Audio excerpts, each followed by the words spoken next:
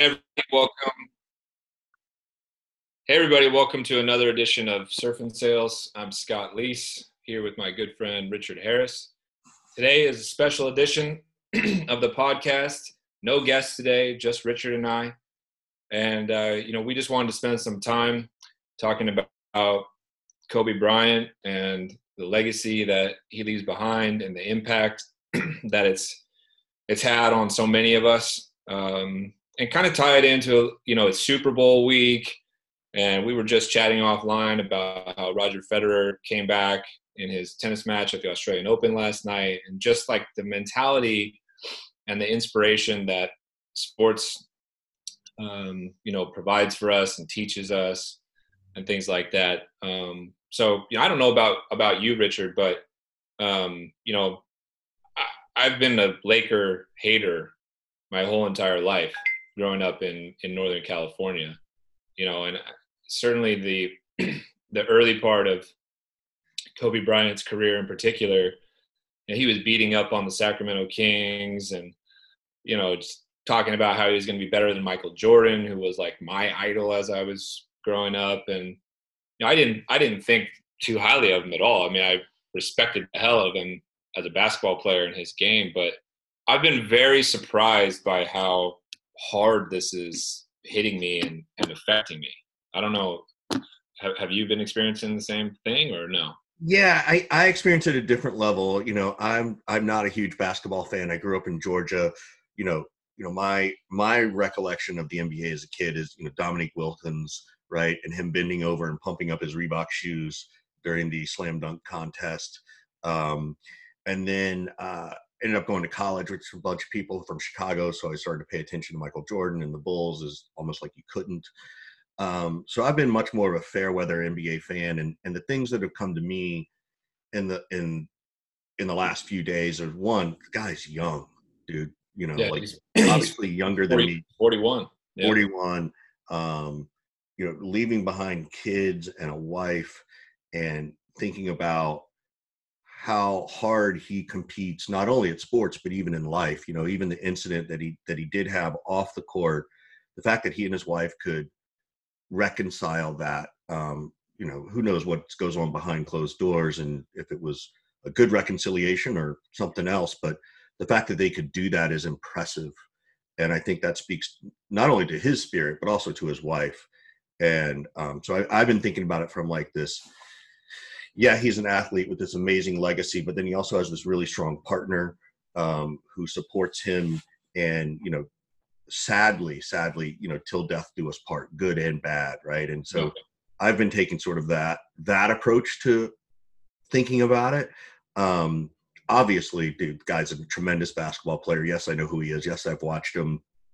I've never been a Laker hater. I've always sort of, now I'm a Warriors fan after living here for 10 years and sort of the, what's going on. But I've certainly grown to appreciate basketball on a whole other level, and I can recognize good sports and I can recognize those things. So it's, I don't think I'm nearly as competitive as you, Scott. Like for those who don't know, Scott's a D1 two scholarship athlete of tennis and soccer. So I think Scott's wired at that athletic level differently than I am, whereas I'm much more of a casual fan and just enjoy it, and I get competitive, but not to that degree. So that's really where my head has been, is really around this emotional family side of it as opposed to the sports side of it. But I absolutely respect the sports side of it. Don't get me wrong. I've been really thinking about it in terms of a redemption story in a way, which I don't know if I'm uniquely thinking about it that way or everybody else is thinking about that way or not, but it's not a redemption in terms of like, this guy had this, catastrophic fall from grace or like came back from, drug or alcohol abuse or something like that. Like he was always one of, if not the best players, of all time. Like you just knew that right away. But more of a redemption just in terms of the man that he kind of became.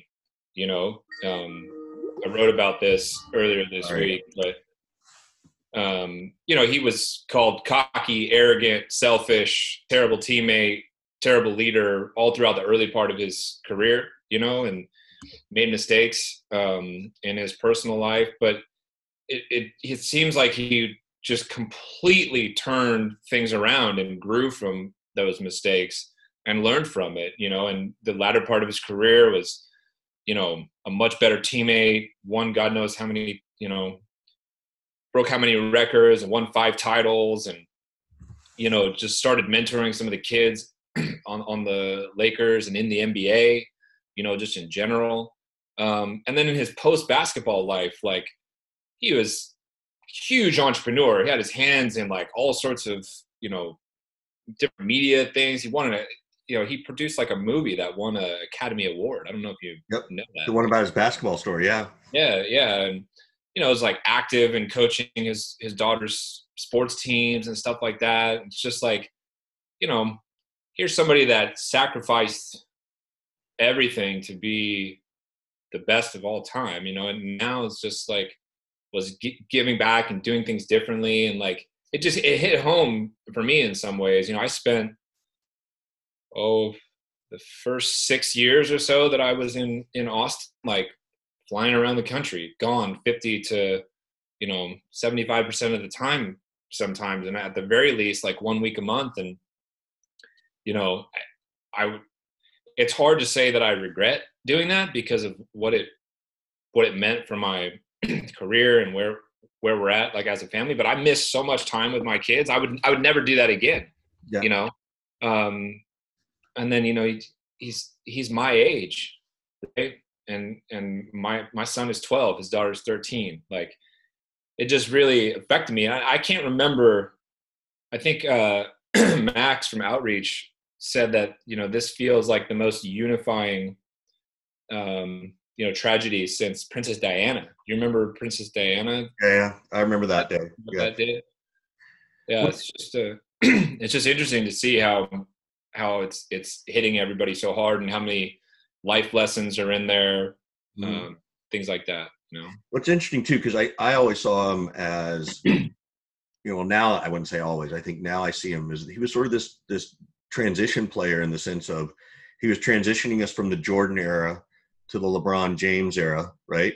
Sort of he was right in the middle of these two great people and holding his own, right? Like, not like, oh, he just sort of happens to be holding that piece, but he was really that consistent player who helped us get through that. And so I think a lot of people, for me, that's a place that I see him in his legacy, which does sort of lead us to legacy, right? And what does it mean for us as humans to have a legacy, right? Not just because you're a sports person, you get to have a legacy. You get to have one. I get to have one. Every person who listens to this has a legacy, right? And how do we even start to interpret that in ourselves?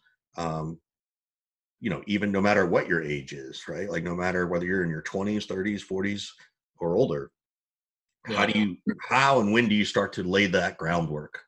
Well, I think most people don't think about it until they're, middle age or in the golden years, Right. And tragedies like this remind us that, no day is promised to us, and your legacy, the story could be written today. Yeah. Right? You could be 20 something years old and that could be it. And that's your legacy. So we really should be, more mindful every single day in terms of the potential legacy and the story that we're writing for ourselves, Right.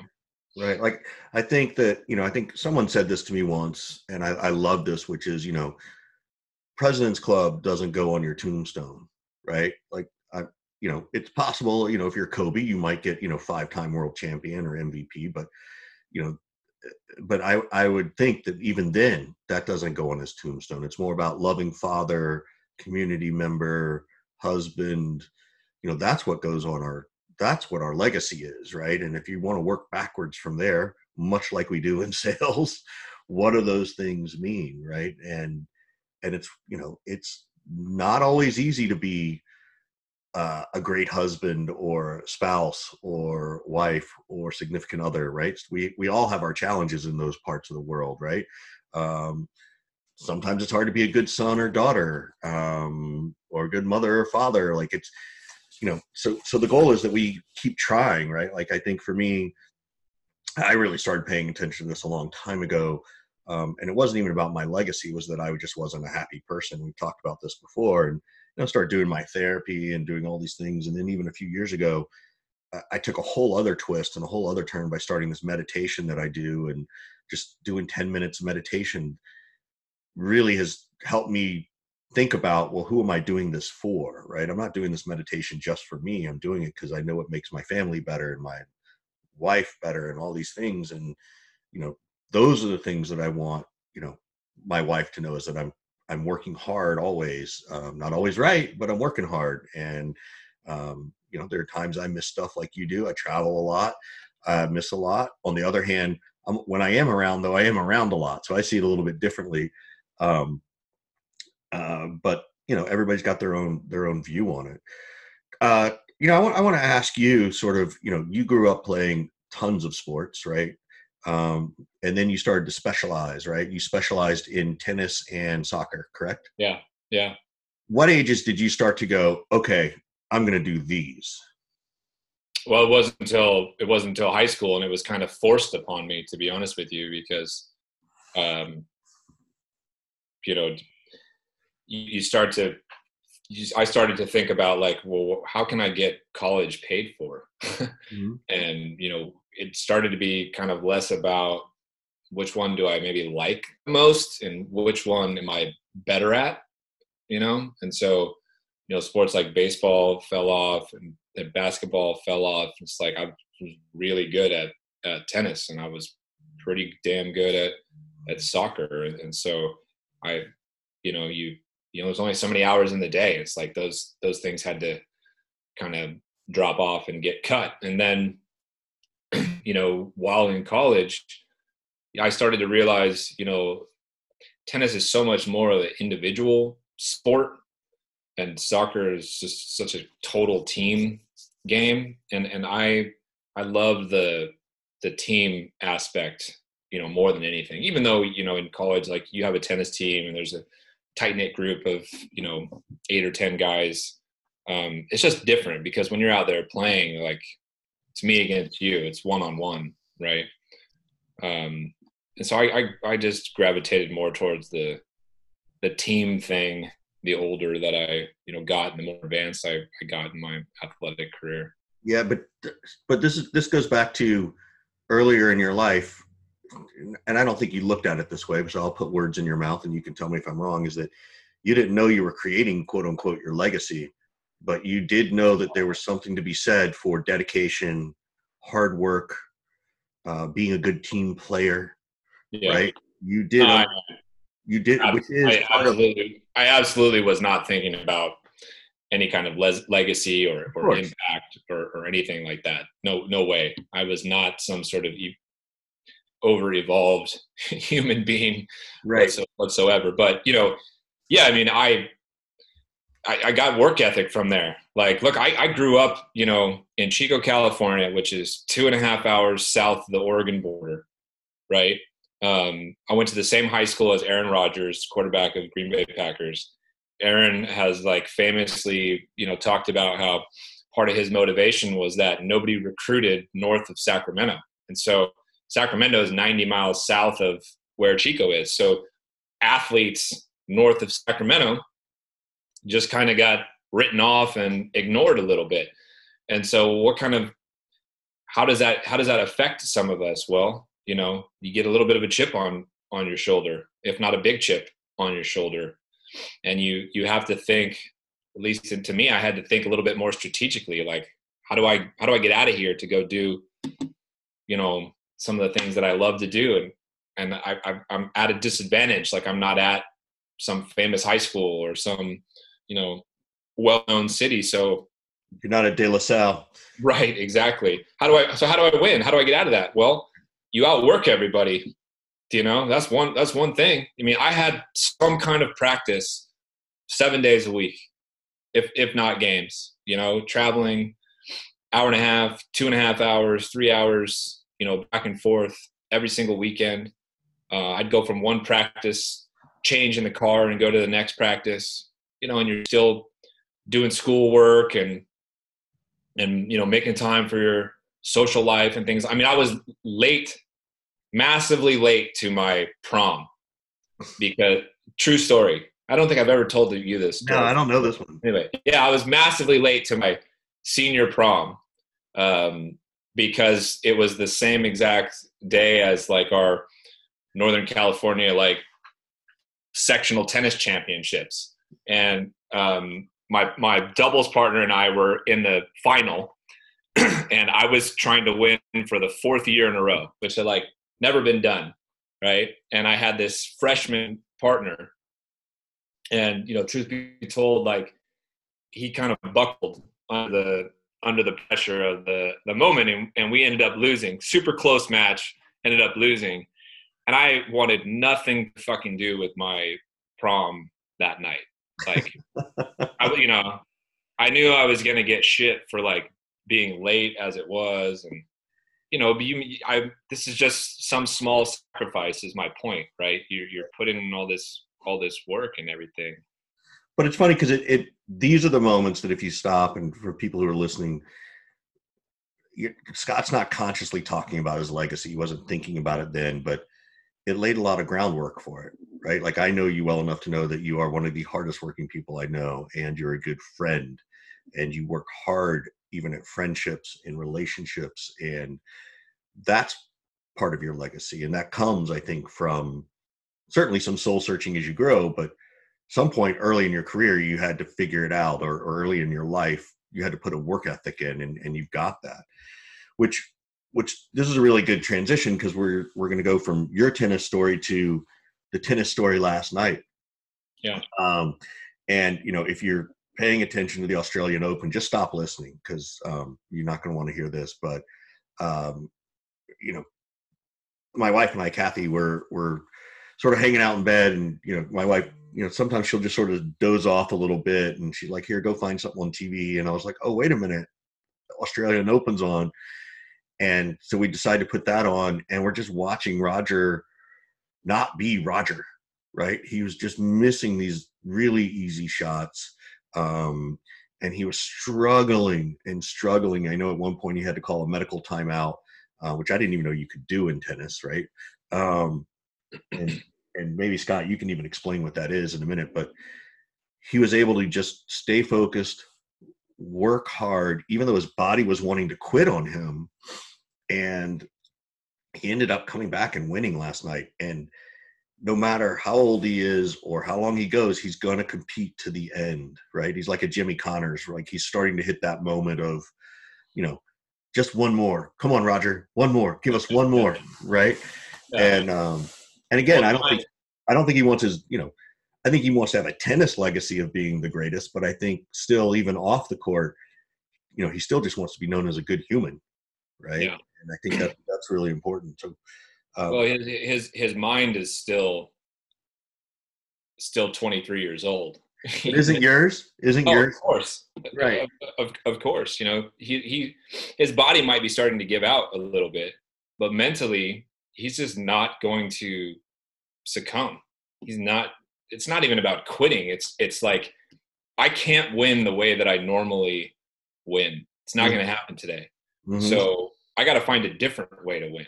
Yep. Whatever that means, you know. I know, for example, I read about this. I mean, he dropped his service miles per hour, like how hard he was serving.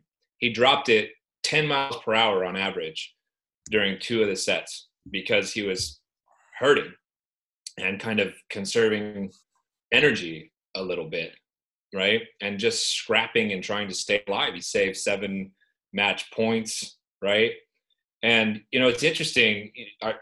On some level, I feel bad for the young American that, you know, ended up losing this particular match. But, like, it's actually really hard sometimes to play against somebody who's not at their best. You think, like, oh, this is a big advantage. Like, I'm playing against, you know, Roger Federer, and he's got a growing injury, and he's tired and all this kind of stuff. And you can see somebody kind of hobbling, and more pressure comes on you. It's like, well, I better not lose this match. Like, this guy's hurt and suffering. This is my shot. Right. And so now all of a sudden you feel more pressure. So as somebody who's, battling and struggling, man, sometimes if you just keep fighting, it screws up your opponent. Yep. It screws up your opponent, and it shifts the pressure. And they're like, dude, nothing is going to put this person down. Right. And that's tough. It's tough to defeat somebody who's not gonna lay down, not gonna give up, even if they're in pain, and that kind of thing. So I'm gonna switch this back on the business side, right? And because I've seen you go through this, right? I've seen you be up against the wall, by businesses. And this is not to criticize a business, right? A business has got to do what they need to do. And as head of sales, we're the ones who take the most pressure, right? One, because we put it on ourselves. We have our team that we're worried about, and everybody else wants to look at us because we're the easiest thing to measure, right?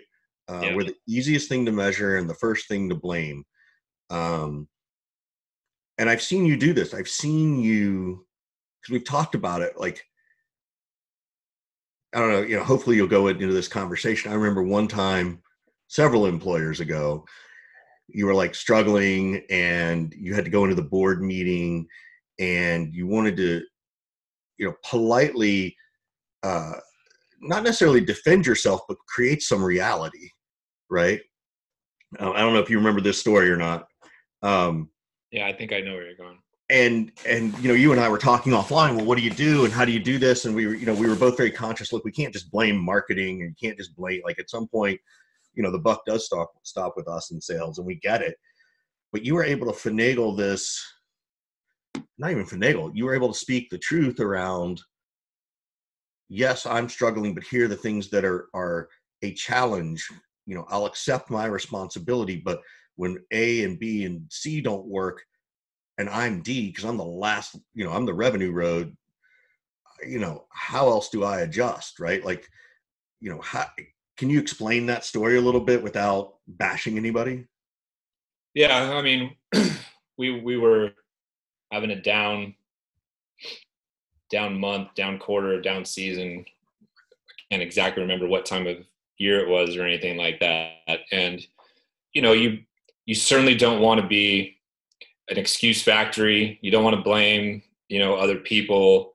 Everybody wants to be an extreme owner, right? All this kind of thing. But there are certain realities that exist. And sometimes the chips are just really stacked up against you. And I'm not the type of person who is able to not speak up and out about some of these things and defend my team and myself. So, I tried to own it, and I said, you're absolutely right. All these things are, ultimately my responsibility and my fault. Here are some of the things that are proving to be challenging for us. And here's some of the areas where I need help. And, I can't remember the exact, words or slides I used or whatever, but framing it that particular way in this case, worked and kind of opened the board's eyes a little bit that, maybe it's not all this department's fault, this team's fault, or this guy's fault. Maybe Scott is speaking the truth, for a little bit. And for me, I do think about my legacy now. I think I started thinking about it, during my illness, when I didn't know if I was gonna make it or what kind of condition I'd be when I came out the other side. And for me, my legacy now is just, I think it is, at least, is how many people can I impact and help? How many people can I kind of lift up, right? And I see my team, and I did then, and I would now if I had a team still, but I see them as my responsibility. And I have a problem when people try to come down on my team, my people, my teammates. And so I go to bat for them a little bit and try try to defend them, because I didn't feel like they deserve all of the blame and responsibility there. And so, I would hope that a lot of people, as part of the legacy that they want to leave, I would hope that people want to be remembered as somebody who spoke up and out about things, who defended their colleagues and teammates and friends and family members and whatnot. And, it's like, I know that person, like they totally went to bat for me, right? Or their mindset, like this person's mindset is the thing that I'll remember about them the most. No single act, right? Just, man, this person went through this, that, and the other, still came out the other side. Man, this person outworked everybody. This person was more focused than anybody I ever met. This person was more competitive. This person was more kind. This person somehow always found 30 minutes to give me and everybody else. It's those types of memories and thoughts that, at least for me, like that's part of why I do what I do, and try to be who I am and a better version of who I am, every day. Yeah, I think that the only thing I would add to that, and this speaks to me and what I've gone through, right, is that just understanding that vulnerability. Like I want people to be able to say, "Gosh, Richard worked hard, he did his thing, but man, he wasn't perfect, and he owned it, and he talked about it." And I 100% want people to be successful and touch people the way you have, and we've each gotten very nice accolades from different people who we've never even met, but maybe just online they appreciate it. And for me, it's been encouraging when I talk about things like my depression and how it became a superpower and those things. When I've got 6 or probably about a dozen people who I've never met, who literally just read the story that I wrote on Uncrushed or LinkedIn or my blog, and they literally said, "I read your story and I went to go get help." Right? Yeah. This is absolutely going to be part of your legacy. You're giving voice to things that all of us deal with on some level or another, but have been too afraid or too scared to talk about. And so you're empowering people who feel powerless. And that is a tremendous legacy, right? And a tremendous example for other people to. Yeah, and I also want to make sure, too, is that, I don't want to be that guy. I don't want to be the depressed, the guy who talks about depression all the time. Like I want people to be able to say, this guy is good at sales. He knows what he's doing. He's happy to help. He's happy to teach. Oh, and he's got some real life shit he's got to deal with too, and he's happy to talk about that. Like it's sort of, they go together for me, which I think is sort of the same for you, is that you encourage and empower people to do better and be better, but you also recognize the human aspect of all this. So, it's been an interesting thought process the last few days for a lot of people. And I feel very grateful that you and I started doing this podcast, because now all of a sudden we're like, oh, we actually had a guest cancel on us. We're like, well, shit, we got, well, I should say reschedule, not cancel, but we got some time. Why don't we talk about something? What should we talk about? Well, it's like, well, let's talk about 2 things that literally happened this week, and we're going to drop this in a couple hours so that people can make it. And it's Super Bowl week, and you talk about everybody who's associated with the 49ers or the Kansas City Chiefs, like they're all thinking about their legacy too. You've got a guy like Richard Sherman, who everybody wrote off and said was too old or would never come back from his Achilles injury, or is completely misunderstood, and people think that he's brash, arrogant, and a shitty person. This guy is like up for NFL Man of the Year all the time, does a tremendous community work. He's supremely intelligent. And you got a coach of Kansas City, Andy Reid, who's been coaching for God knows how long. I feel like since I was a kid. Oh my God, and been super successful everywhere he's gone, but has never won the Super Bowl, and now he's back. You got all these people who are going to pour everything into this week in preparation and the game on Sunday, because they want part of their legacy to be champion and be Yep. the best of the best. Yep. No, I totally agree. I totally agree. Well, It's been a tough week for everybody, and it's just interesting how sports is, at least for us, is really kind of front and center this particular week, and has got us reflecting on the mentality and the drive and the work ethic and legacy, and all of these things are so relevant to salespeople and leaders out there. It's been a powerful week, and I hope everybody is able to take some time and reflect on what these things mean to them in their life.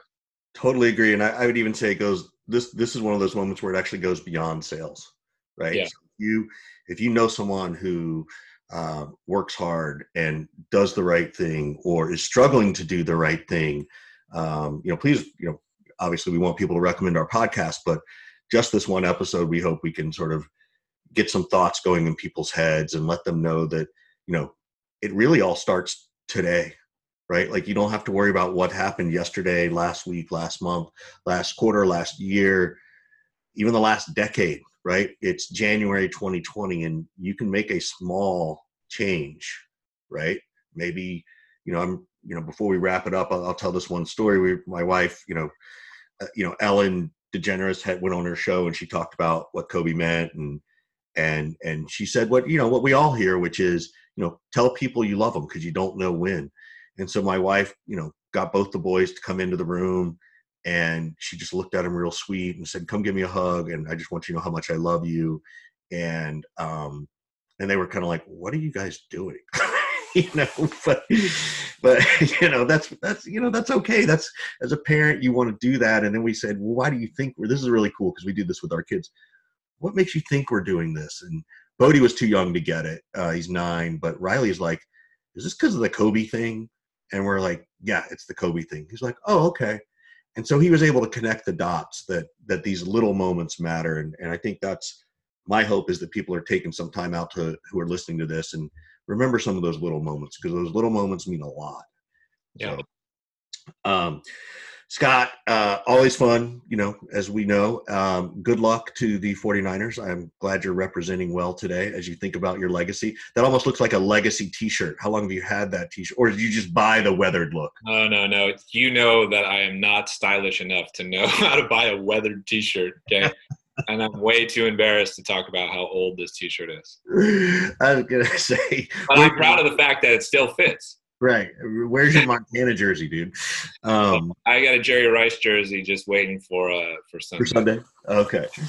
Hey, brother, it's always fun. If I haven't said it lately, I love you. You're a great man and a good mentor and all those kinds of things. So we'll be back again soon, everybody.